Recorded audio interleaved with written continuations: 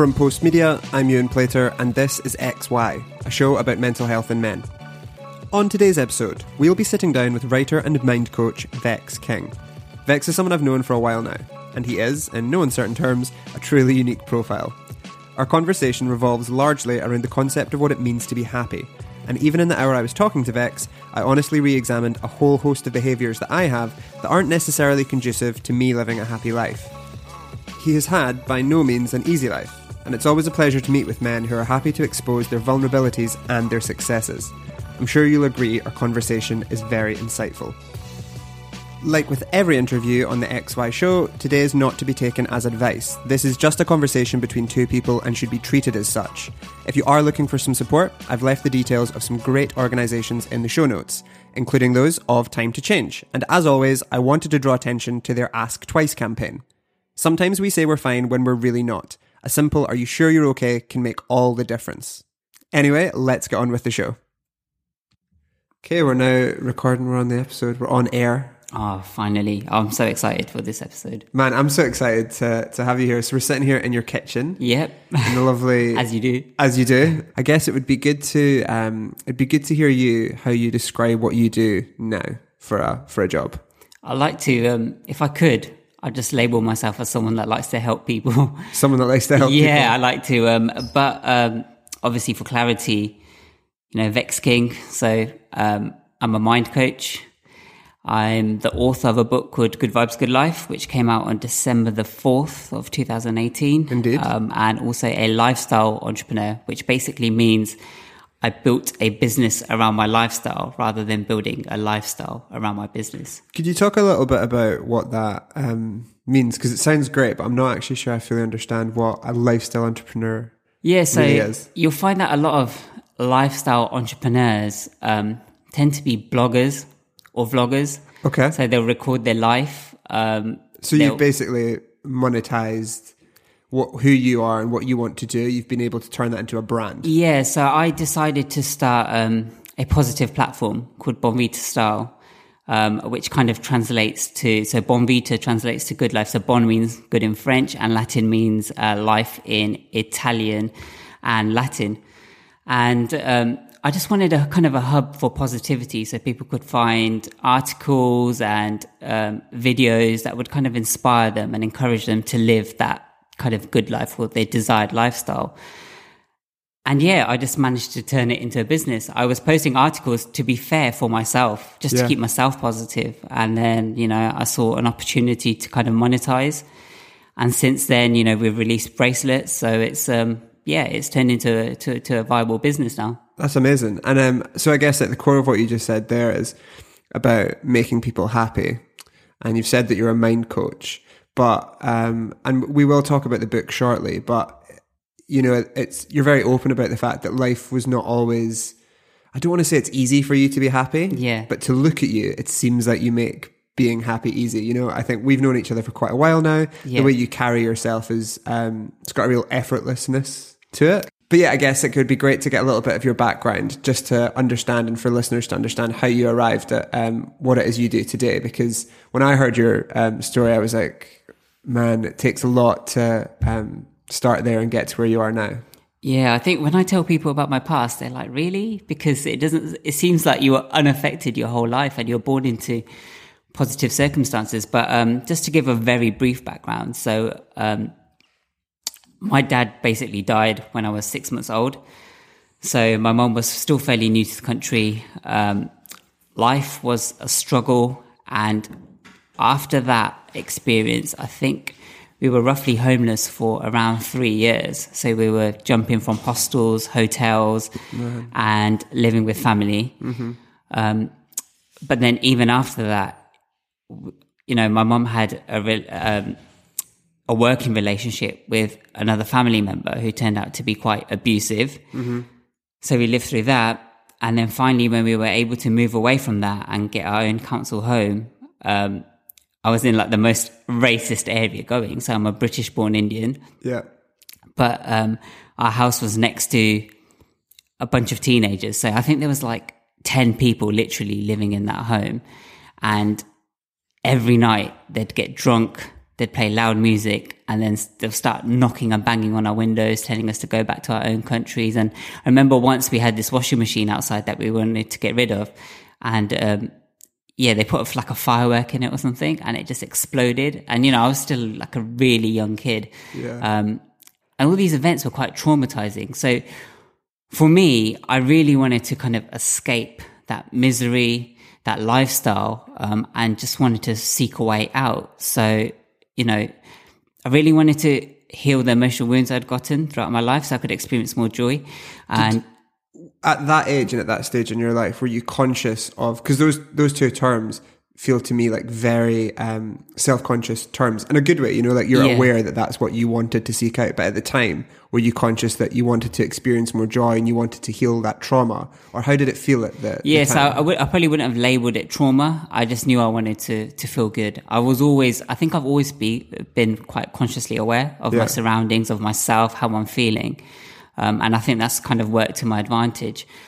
Do you think you were born with that, or do you think that's like a learned ability? Because I think that's so important for people feeling happy, is a self-conscious, a self-awareness, I think I've always questioned things, and I think that's where it's come from. Like, why do I feel how I feel? Why is this happening to me? If there's a so-called God, why am I going through this? I've questioned everything, and I think that's where this self-awareness kind of comes from. So I think maybe I was born with a bit of higher self-awareness than maybe others, but I think I've developed it throughout my life and my journey. And I think when you experience so much pain, it kind of propels your growth, I think. People say, what doesn't kill you makes you stronger. I think like what doesn't kill you actually makes you mature really fast, because you're forced to grow up. My dad died when I was 6 months old, and I was kind of man of the house, or I was, seen as man of the house. Straight. You didn't have time or the luxury to enjoy a childhood the way that a lot of people do, the way that I did. You had to like grow up. Yeah, and, when you love people, it's like, for example, my family, you want to protect them. Yeah.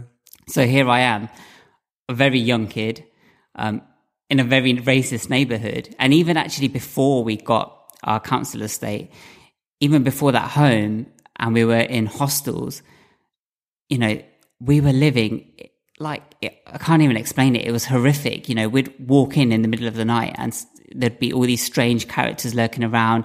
There'd be blood everywhere, glass everywhere. We'd hear people getting beaten up in the middle of the night, people screaming. Like, it was just horrific. And I was scared, but at the same time, I felt like I needed to protect my family from whatever was going on the outside. And that just makes you grow up. You've got no choice. And I literally felt like I had no choice. I had to grow up.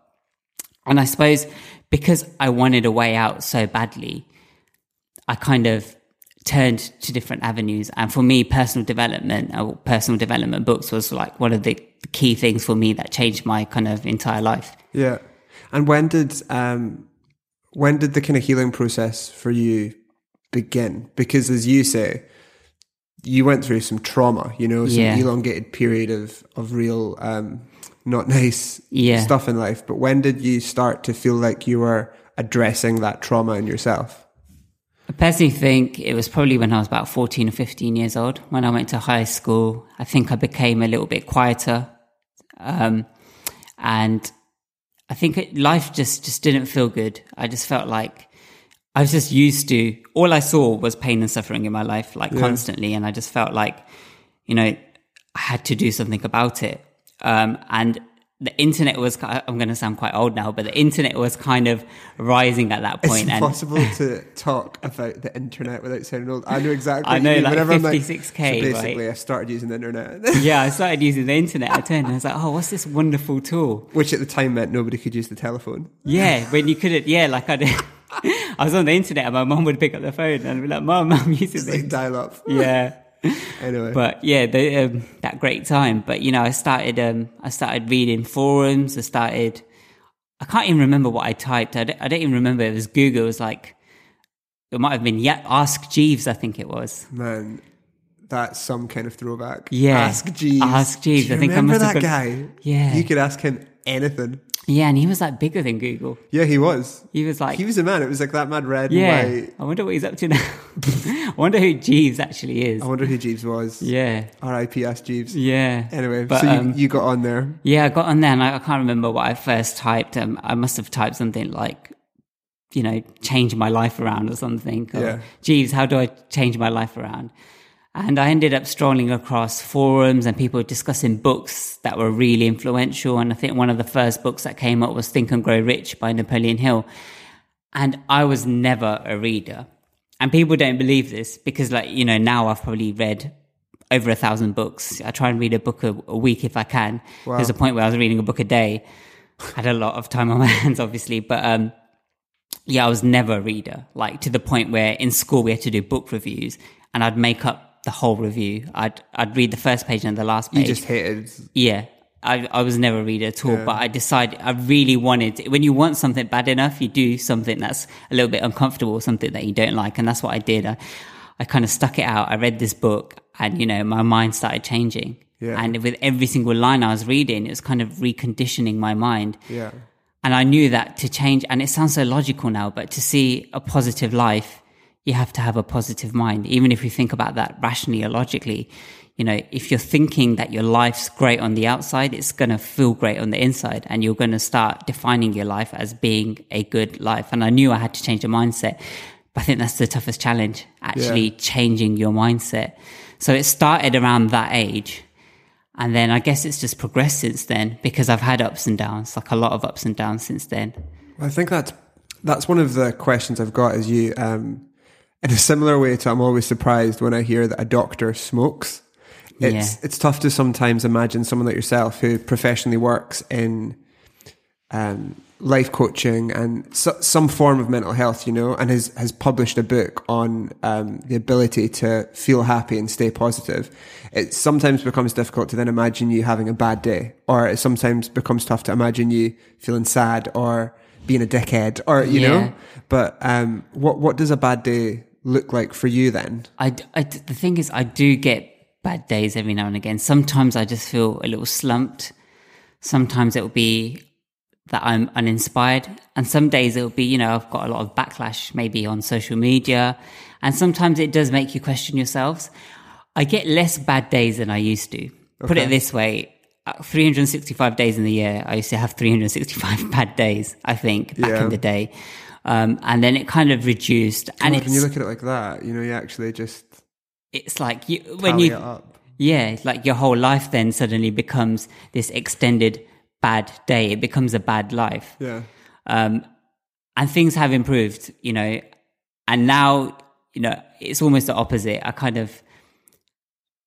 I think bad days are rare for me, but I'm only human, and there will be things because, I don't feel like no one's, unless you're like a monk that's been meditating for years upon end, I don't think no one's ever completely free from emotional wounds. I think we're all being challenged. If you think about it, every single day you wake up and life's almost trying to knock you off course. Yeah. You go to work and someone might be in a bad mood and they try and kind of pass their pain on to you and they try and make you feel bad. Like it's just very normal. So there's always triggers, I think, around. And that's why in my book, I talk about having or building almost a routine that keeps you on course. Yeah. Building positive lifestyle habits, nurturing positive relationships. Well, this is something I actually wanted to pick up on was, routines for me are something that I've had a real love-hate relationship with. Right. I know that some friends have had that too, but you speak about having mental, physical and spiritual habits. Yeah. And I'm using the word habit interchangeably with routine for the purposes of this. Right. Do tell me I'm wrong. No, that's perfect. Yeah. But I guess it'd be great to understand why you feel that building those routines and habits is integral to thinking positively and feeling happy. Yeah, I think, put it this way, I remember reading a bunch of books on kind of mind, body and spirit. And every single book said, start counting your blessings. When you start counting your blessings, you're going to have more blessings to count. And I think with happiness, you can't be happy without gratitude, and you can't be miserable with gratitude in your heart. Okay. I think when you start counting your blessings on a daily basis, your mind automatically looks for the good in every situation. And what I'm trying to get at here is anything you do repeatedly then becomes a part of your nature. Yeah. And that's why routine and habits are so important, because you can feel good for a day, right? You could have the perfect routine for a day. Yeah. You know, you could wake up early, you could meditate, you could put on positive music, you can start counting your blessings, journaling, whatever a good day would look like, a good routine would look like. And then the next day, you might slip into bad habits again. Yeah. Or habits that don't empower you. And once you slip into those bad habits, it's hard to form that consistency with the positive routine. And when you don't have consistency, nothing sticks. Yeah. Right? It's almost like if you think about it in terms of a sport, when a basketball player makes the same shot over again and again and again, and he just stays there and he keeps making that shot, he'll make that shot until he can't get that shot wrong. Yeah. So when he goes into the game, it'll just go into the hoop. Fall off his hands. Yeah. So everything's about conditioning, I feel. And I feel like forming habits or some kind of routine conditions you. And especially when it's a positive routine or a bunch of positive habits, it conditions you to live a positive life. And that's why positive lifestyle habits is so integral, I think.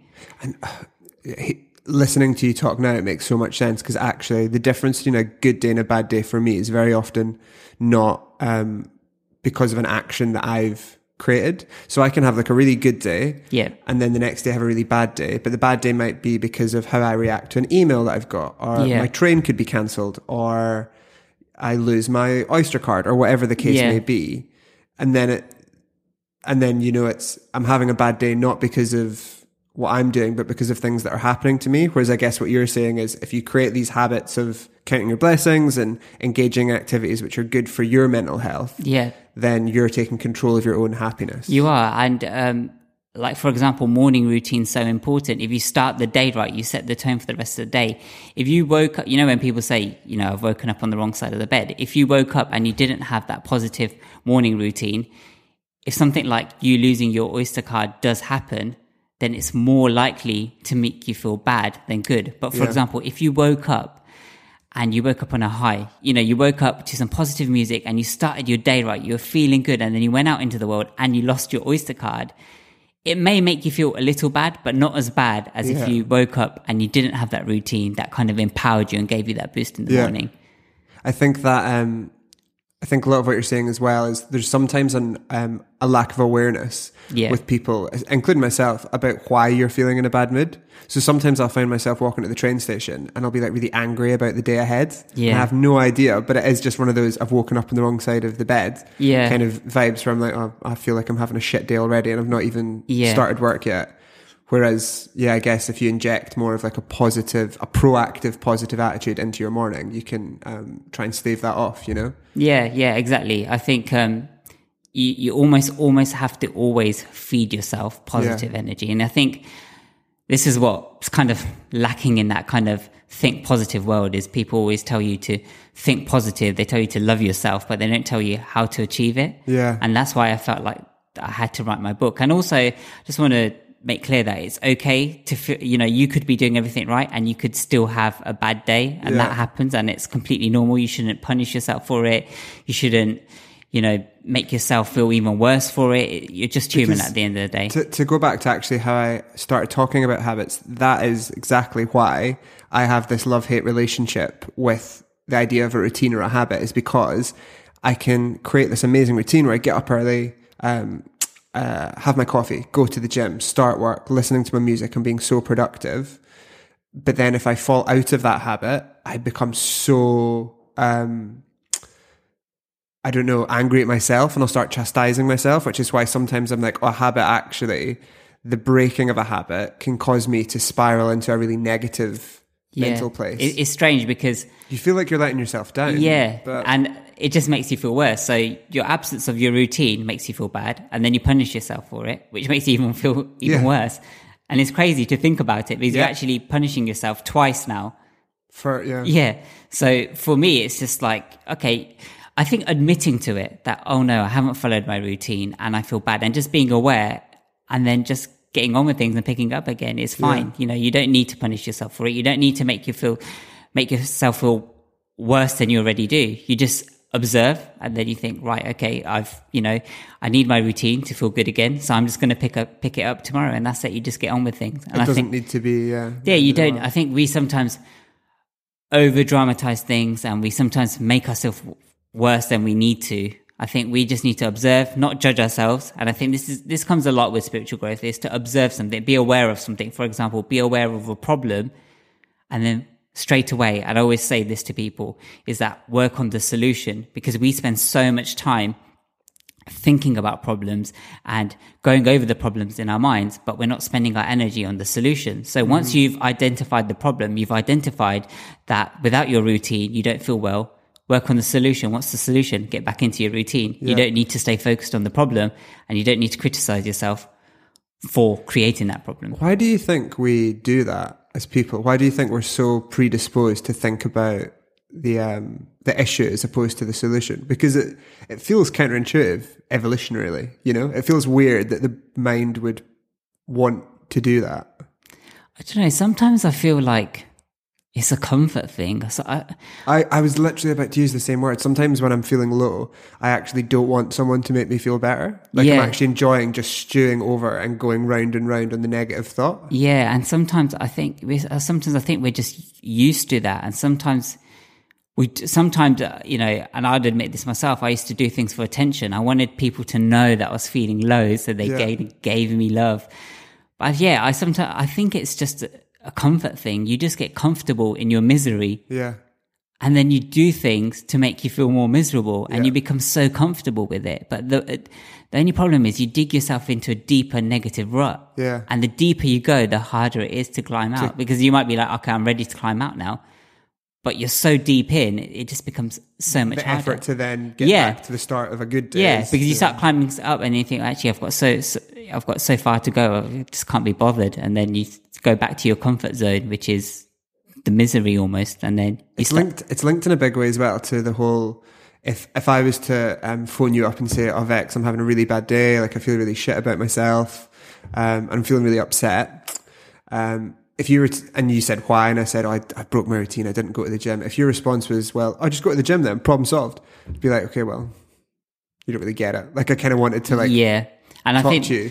And that's a specific issue that, you know, men have, is sharing emotions without there necessarily needing to be that solution. Like I don't need you to tell me to go to the gym or eat healthier. Like I'm already focusing on what the problem is, and I know what the solution is, but I'm focusing on the problem. So I just want to engage in a bit of a conversation with someone about it. Yeah, it's kind of strange that men are almost told to just mask their emotions and not talk about them and just get on with things. And I think what you've actually said is really important, whether you're male or female. If someone confides in you, be empathetic and kind before you try and offer them a solution. And sometimes you don't need to offer people a solution. You just need to be there for them. You just need to listen to them. I think sometimes that is the best solution, just listening to people. And then maybe sometimes opening them up to a solution and say, well, you know, have you tried doing this? Just show that you care. And I think men need to do this for other men too, is that if a man comes with a problem, you know, be empathetic, show that you care. You know, men are human at the end of the day. I don't know if there's data on this, but I definitely feel like, at least apart from the societal piece of masculinity and having to be a man or whatever, that definitely has caused a bit of the reason as to why men suffer mental health issues at such an alarming rate. But I definitely think there's a piece of men needing to be more solution orientated. I think we find it really difficult sometimes to be that empathetic shoulder to cry on or sounding board. Yeah. We sometimes want to have a solution, which makes us bad listeners, and not very open emotionally to hearing people's problems, because we just want to fix it. It's like death, you know. I think that the reason that being there for someone who's experienced a tragedy in the family or a death of a loved one or a friend is really hard, because there isn't a solution, you know? No. And when you can't offer solutions, I think it can be quite an uncomfortable place to be. Yeah. But I guess what I'm saying is it's about leaning into that. You don't need to provide a solution. You can just be there for them. Exactly. Physically and emotionally. Just be there. I think what you're touching about, the kind of the masculine and feminine side. So in the kind of spiritual new age world, you know, there's this idea that all men and women have masculine and feminine qualities. Yeah. And, you know, when we think of masculine and feminine, we always assign them to gender. Yeah. But this is kind of deeper. This is kind of on a kind of an energetic spiritual level. Yeah. And, you know, the feminine quality is quite intuitive, whereas the masculine's action-led. Yeah. I think what you were saying is that men just feel like they need to find a solution. Yeah, exactly that. You know, Yeah. we kind of so in tune with the masculine kind of side, but we have to realize that we do have these feminine qualities to us, and we just need to tune into them. We don't have to constantly prove that we're these macho men that can find solutions, that can fix every problem, because sometimes the fix is just being there for someone, just showing that you care, just, you know, helping people kind of bring out their emotions. And if they want to cry and just be that shoulder to lean on, sometimes that is all you need to do. That's all you need to do. I think that that machismo piece that you've just touched on, it comes into a conversation around masculinity that I actually wanted to have with you as well, because that's been a full circle journey for you too, where you've said before that in your youth, you were a very angry kid. Yeah. And you've even used the word vengeance before, where you felt just this rage of life wasn't fair or whatever the case may be. But how did you go from being this young man with what sounds like quite like an aggressive anger problem to being way more content with who you are? I think just being honest with yourself. I knew that my anger was a defense against pain. So for example, you know, I'd play outside, and then kids would come across to me and they'd be like, you know, go back to your own country. You don't belong here. You shouldn't be playing outside. And I felt like I had a right to play outside, which I did. Yeah. And that they shouldn't be able to dictate what I can and can't do. And then, you know, sometimes they'd like take my ball, for example, and then I'd chase them. I'd get my ball back, and then they'd all start, you know, shouting more abuse out. And then I'd put my ball away. I'd go inside, put my ball away, and I'd come back and I'd be hurt by everything that they were saying. And then I'd just end up fighting them all. And luckily, you know, I had this immense willpower. So a lot of the times, even if there was 3 or 4 kids, I'd kind of get the better of them. Yeah. But then what would happen would be that they'd call their older brothers or other siblings. And then suddenly it was me against like 10 kids. Yeah. And then eventually, you know, they'd get hurt. Yeah, they'd beat the crap out of me. So, you know, my reaction was because I felt pain, but then it just led me to more pain. But this time it was physical pain. So I had emotional pain and then I had physical pain. And that's what my anger was. And my anger wasn't doing anything positive for me. And then, you know, as I started reading, I just realized that this anger, all it was doing was not only creating more pain, but it was making me lose out on this precious thing called happiness, this joy. Yeah.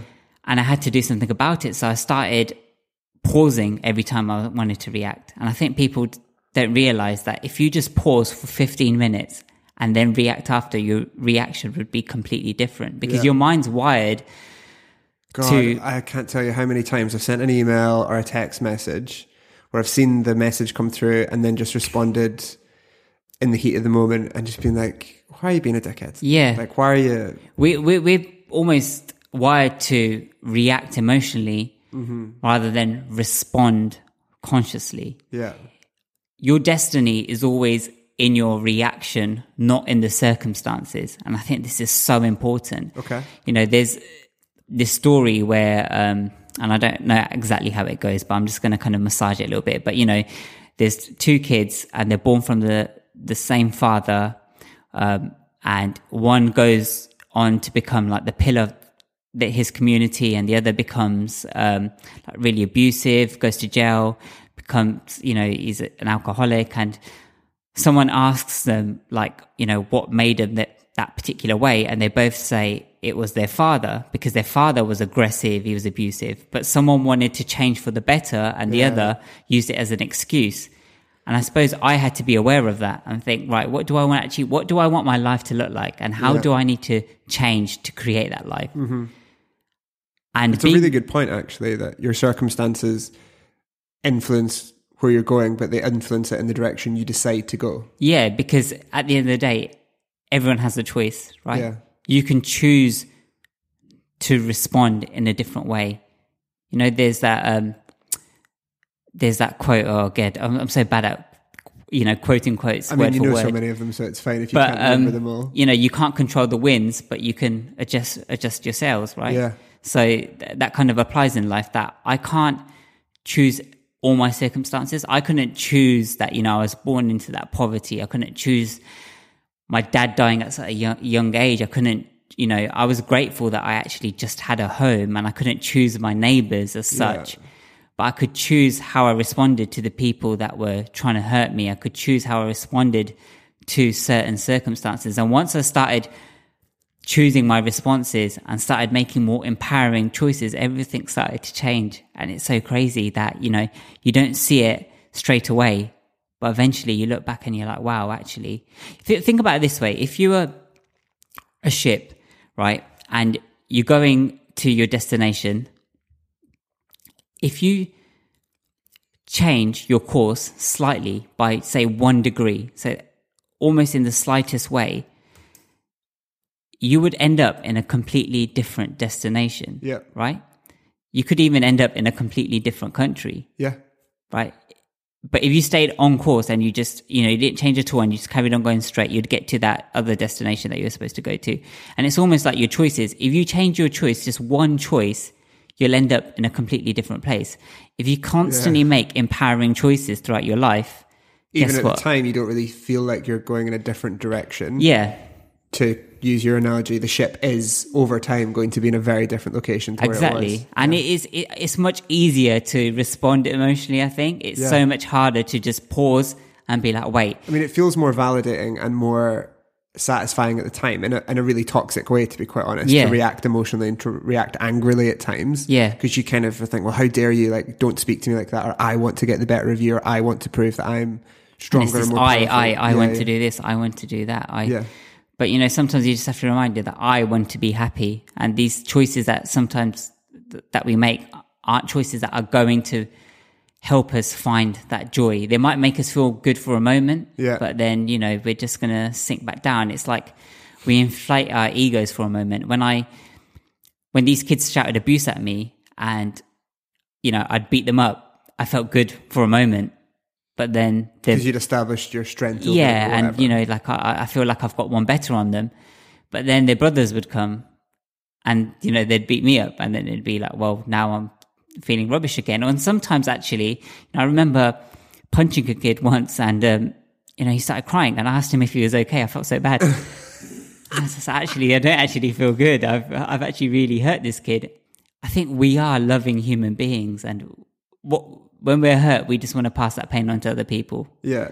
But we just end up... I would agree with that. I don't think that, even if people don't admit it, I don't think that an act of violence or aggression ever makes someone feel truly good about themselves. No, I don't. I really don't. I think even people that are engaged in violence throughout their entire lives, if you're in a gang culture or something like that, I really don't think that it does make you feel good, despite what you maybe show off. Most of it is to do with power. Like I wasn't in a gang as such, but you know, I was kind of a newer gang basically, and you know, they kind of had my back with a lot of things, and somewhere you shouldn't have been probably. And you know, I actually made friends with these guys because I felt like they could protect me from certain people and things that I was going through at the time, and it was a support structure as well, which is quite often why these gangs form, I guess, is because it's providing you with what you believe to be safety and community and friendship and camaraderie. And also, like, you know,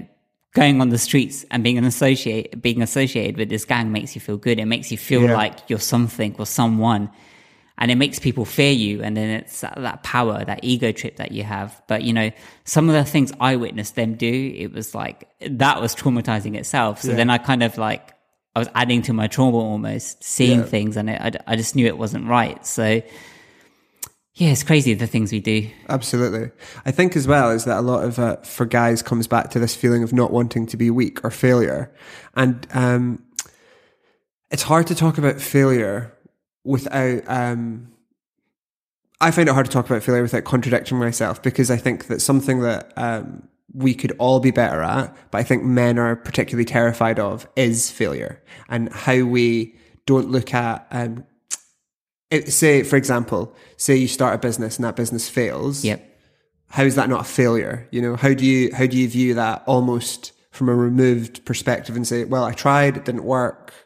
You know, it's, whereas for guys, I think that we don't always look about it, don't look at it as the journey. We kind of look at it as, oh, this is fucking shit. I've ruined my life. Like, I'm so embarrassed, you know? Yeah.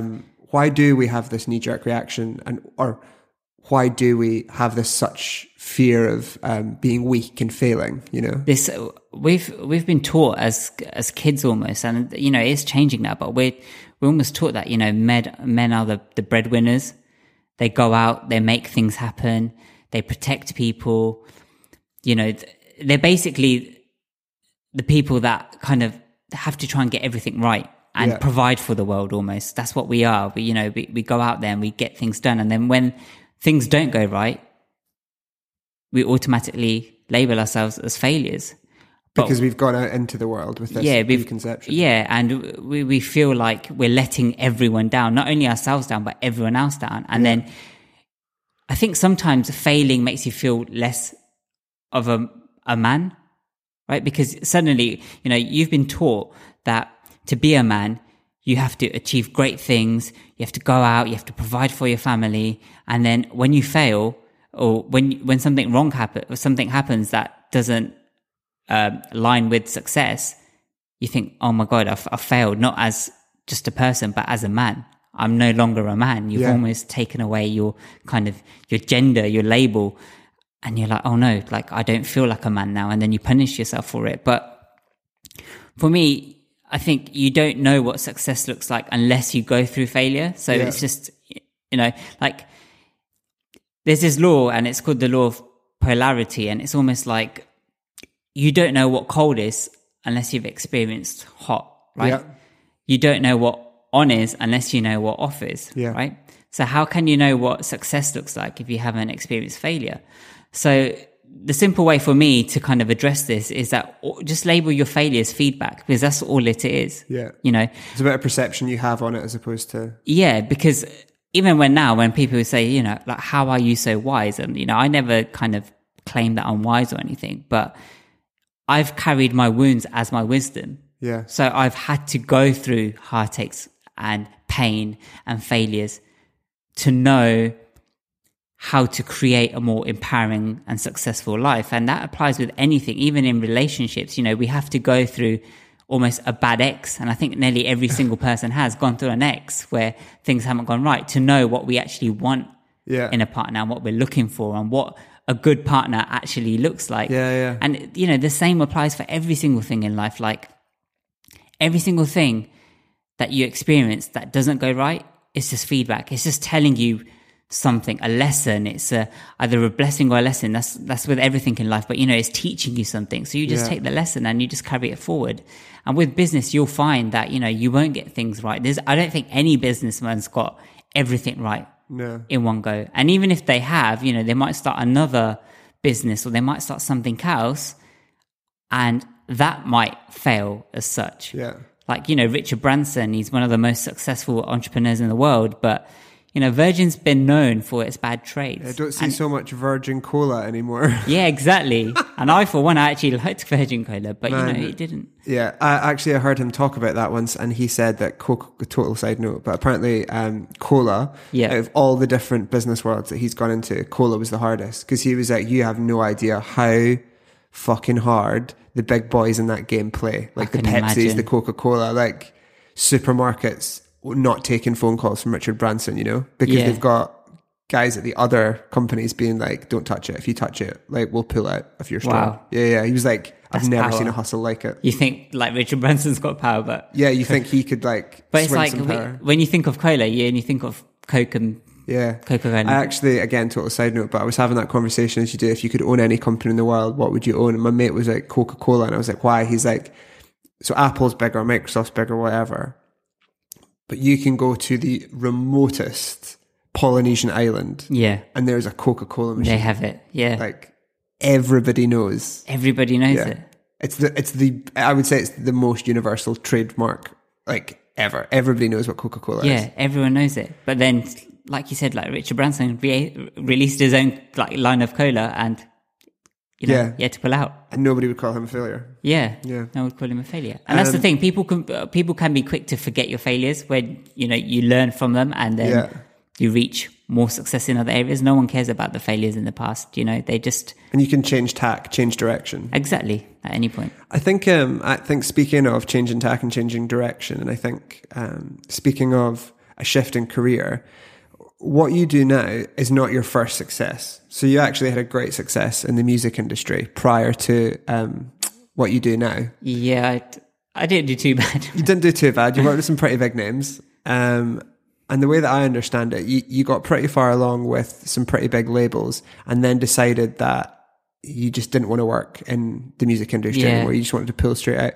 What could you tell us about that journey in music for you and why you kind of reached your peak and then decided to call it a day? Yeah. I was always at 15, actually. It was the same time I kind of turned to self-development. I found an interest in making music, producing music. I had this computer. I loved music. I loved listening to music. And I realized that, there's different software where you can actually make beats or instrumentals. Yeah. So, I tried some out and went into school and I took one, and showed all my friends and they're like, "Oh, Vex, that's amazing, man. Like, you need to make more." So I carried on making music and I didn't think nothing of it. I had a massive passion for music, but I didn't think nothing of it. And then I think it was was it 16 or 17? I had my first song on BBC Radio 1 Extra.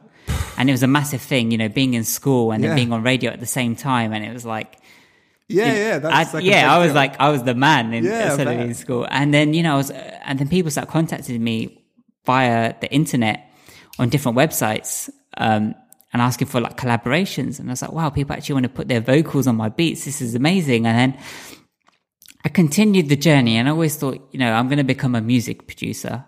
That's going to be my full-time thing. But at the same time, I was told that I needed to go to university and get a secure job. So I went to university as well at the same time. Okay, finished university, still had that corporate job, but my music was going really well. So I was working with quite a few big acts in the UK and the US and actually in other countries too. But I don't know, I felt like something was missing. I actually had a MySpace page many years ago. Who didn't? Yeah, MySpace. Do you still have MySpace? Like, I think my page might be up, but I've not checked it for probably a decade. Man, MySpace did me to just interject quickly, MySpace did me a solid recently because they lost a bunch of accounts.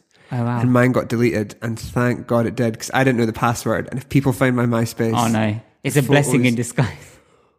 Oh, when I saw like the headline, like MySpace messes up and deletes user accounts, I was like, thank God. Anyway, back to you. Oh, maybe they've deleted mine as well. I literally have no idea. You can but hope. But yeah, my MySpace, on MySpace, I was like they used to have MySpace charts, and I'd always be the number one unsigned or independent artist. They did have that, didn't they? Yeah, and it'd bring me so many traffic and so much attention, and things were going really well. Like, I can't remember the point I was actually making linked to MySpace, but anyway, there's a lot of attention. Oh, sorry, yeah, that's it. So on MySpace, you could kind of have like mini blog posts. Yeah. I can't remember if they were called bulletins or not. Now, I think bulletin was a message you sent out to all your followers, but there was like a little blog section. This rings a bell, yeah. Yeah. And I wrote one saying more than music. And my whole idea in life was to kind of empower people and change people's lives. And I thought I would be able to achieve this through music. And although I love music and everything was going well, I met up with quite a few major labels and they offered me deals. But, I think I was talking to one of the biggest labels in the world, and I always felt like music was the thing that was going to kind of be for me. I thought, music was the end goal. And as I was getting offered this deal, I just had this light bulb moment, and it's weird. I kind of went through my whole life in my mind, and I just realized I wanted to do more. Like, I felt like I had a purpose for living, and it wasn't music. Yeah. And it sounds so strange when you think about it. Like, you've been working throughout your whole life for this thing. Well, not your whole life, but since the age of 15 anyway. And, you think, and at the same time, I was kind of attached to my ego. I wanted to be almost rich and famous. I wanted to, be popular. And these were things that music was kind of giving me at the time. Yeah. But then at this particular point, I realized that no, actually, I don't want to be those things. And there's more to life than just, making music. I wanted to do something bigger. I wanted to help people. And then I went through my whole life, like everything I experienced, my dad dying, all the pain I'd lived through. And I felt like I needed to help people in some way. Yeah. And it's just it was a very loud message from my gut, my intuition. And I just stayed true to it. And I walked out of the meeting and they were like, Vex, what's going on? And I thought, this is what you wanted. And I was like, this is what I thought I wanted. And sometimes you have to be shown everything that you thought you wanted to know that actually, that's not for you. It takes a lot actually to do that, because I think that we can be very driven by status and money, and from other people's perceptions of our own success. Yeah. And from the outside looking in, just factually, that could look like, well, what are you doing? Like, you've got this amazing deal from a huge record label. You're working with chart-topping stars. You're killing it in the game. Why would you want to walk away from that? But it's what makes you happy isn't necessarily what is societally cool or important, And I think it can take a lot of courage to walk away from. It did take a lot of courage, and I think you hit the nail on the head, because as soon as I walked away from that, people were like, what are you doing? Like, here's your chance to be this rich, famous person making music, which you absolutely love. What are you doing? And then I also left my corporate job to help people, but I had no idea what helping people looked like. I had, this emerging brand, but as you know, every business has successes and failures. And they take time. And things do take time. You have to learn a lot of things to actually get things right. And, I literally felt lost. I was just like, what am I doing? I started questioning myself, but I just had this feeling deep in my gut. And I've learned to trust that. And, people will say, especially in the kind of spiritual new age world, is that this trusting your intuition is a feminine quality almost. But here I was listening, trusting my gut, listening to my intuition and thinking, I don't need to be this guy that's got this, that's seen as this kind of powerhouse in the music industry. I don't need to be this guy with all the money and all the honeys, or whatever you want to say. I don't need to be this guy. I just need to be someone that's living purposefully, living with a bit of joy. Because when you kind of lack that sense of purpose, you almost feel like you're living aimlessly. You feel lost. Yeah. And this is what happened. I always felt, because of the life I went through, the poverty I went through, I always felt like money would be the solution. But here I was in a corporate job, earning good money and making money through my music. And actually I'd started my brand and I had income coming in through there as well. So I had this money, the money issue was kind of sorting itself out, but I still wasn't fulfilled. So I was like, why is that? Yeah, there must be more to life. And everything started making sense when I was courageous and left the music industry and my corporate job. Yeah. And it took time. And I think this was a very testing period for me. I bet. Because it sounds like actually you put yourself back into more of a chaotic situation where there was a lack of guaranteed income, there was a lack of certainty about what you would define yourself as in your profession, but you fundamentally felt more fulfilled despite that. Yeah, it's strange. You know what I told myself? When I was younger, and I was in a family with two sisters and a single mum, and we didn't have much money. I had to kind of almost make my own money for my lunches. Yeah. And I did that by hustling. I sold like Pokemon cards, for example. I'd buy a packet. Luckily, I'd land on a good Pokemon. I don't know anything about Pokemon, by the way. I'd just start selling cards. Man, that was me as a kid. Loved it. Yeah, but Pokemon was such a big thing, and I was making loads of money selling Pokemon cards, and I'd sell like CDs, and I'd sell anything I could just to make money. And I reminded myself that I'd been in much worse situations, and that if things really got bad, I had it within me to find a way out. And that's what I had reminded myself. But I almost stuck myself back in the deep end because I didn't have this luxury of an income from my corporate job. I almost took all my labels away because I was known as this guy that was in a corporate job, but was also a music producer. And, when I went to parties and so forth, people would know me as this music producer, and suddenly I'm no one. Yeah. I'm a bum, as some people labeled me. That's how people labeled me. People labeled me as a bum. I had nothing almost. And here's this guy that, people thought I was a bit of a hippie trying to help people. And I had no cause, I had no end game. I was just someone that just wanted to help people just and getting through life. Yeah, and people found it weird, but you know, I just trusted myself. I trusted myself, and I trusted that the universe, God, or whatever you like to call it, had a kind of a bigger plan for me. And fortunately, you know, things have worked out well. And I'd still say, you know, I'm still quite new to this, but, you know, now I've got an opportunity, or I've had an opportunity to coach so many people, including like celebrities and like online influencers. And I literally am helping people. And I go to sleep, honestly, with so much joy, gratitude and love in my heart, like every single day. And I wake up so happy because I'm doing that way. And it's because I'm doing what I truly love. And it's not easy. And if anyone is going to, you know, dive into a passion or pursue something greater, it will be challenging. Yeah. But you just have to trust yourself, and you have to trust whatever's out there that, you know, there's a greater plan for you. I love that.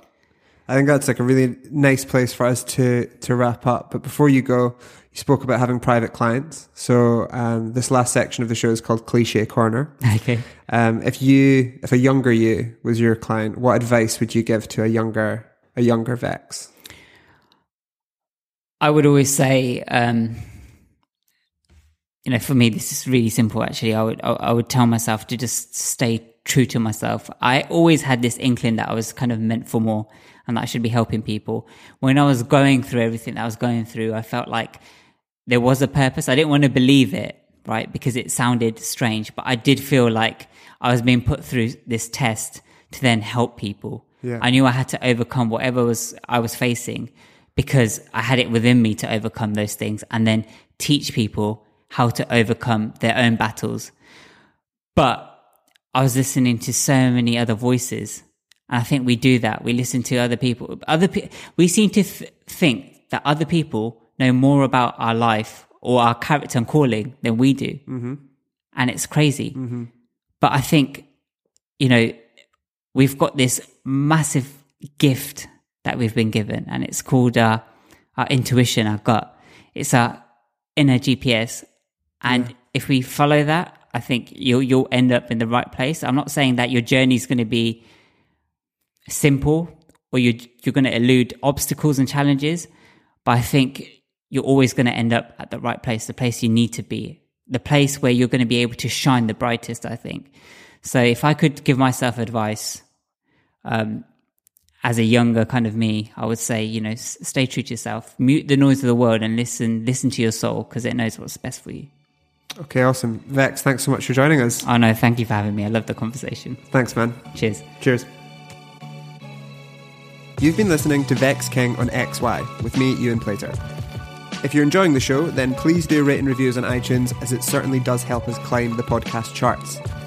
That's all there is this week, but I certainly hope to welcome you back again next week for another episode.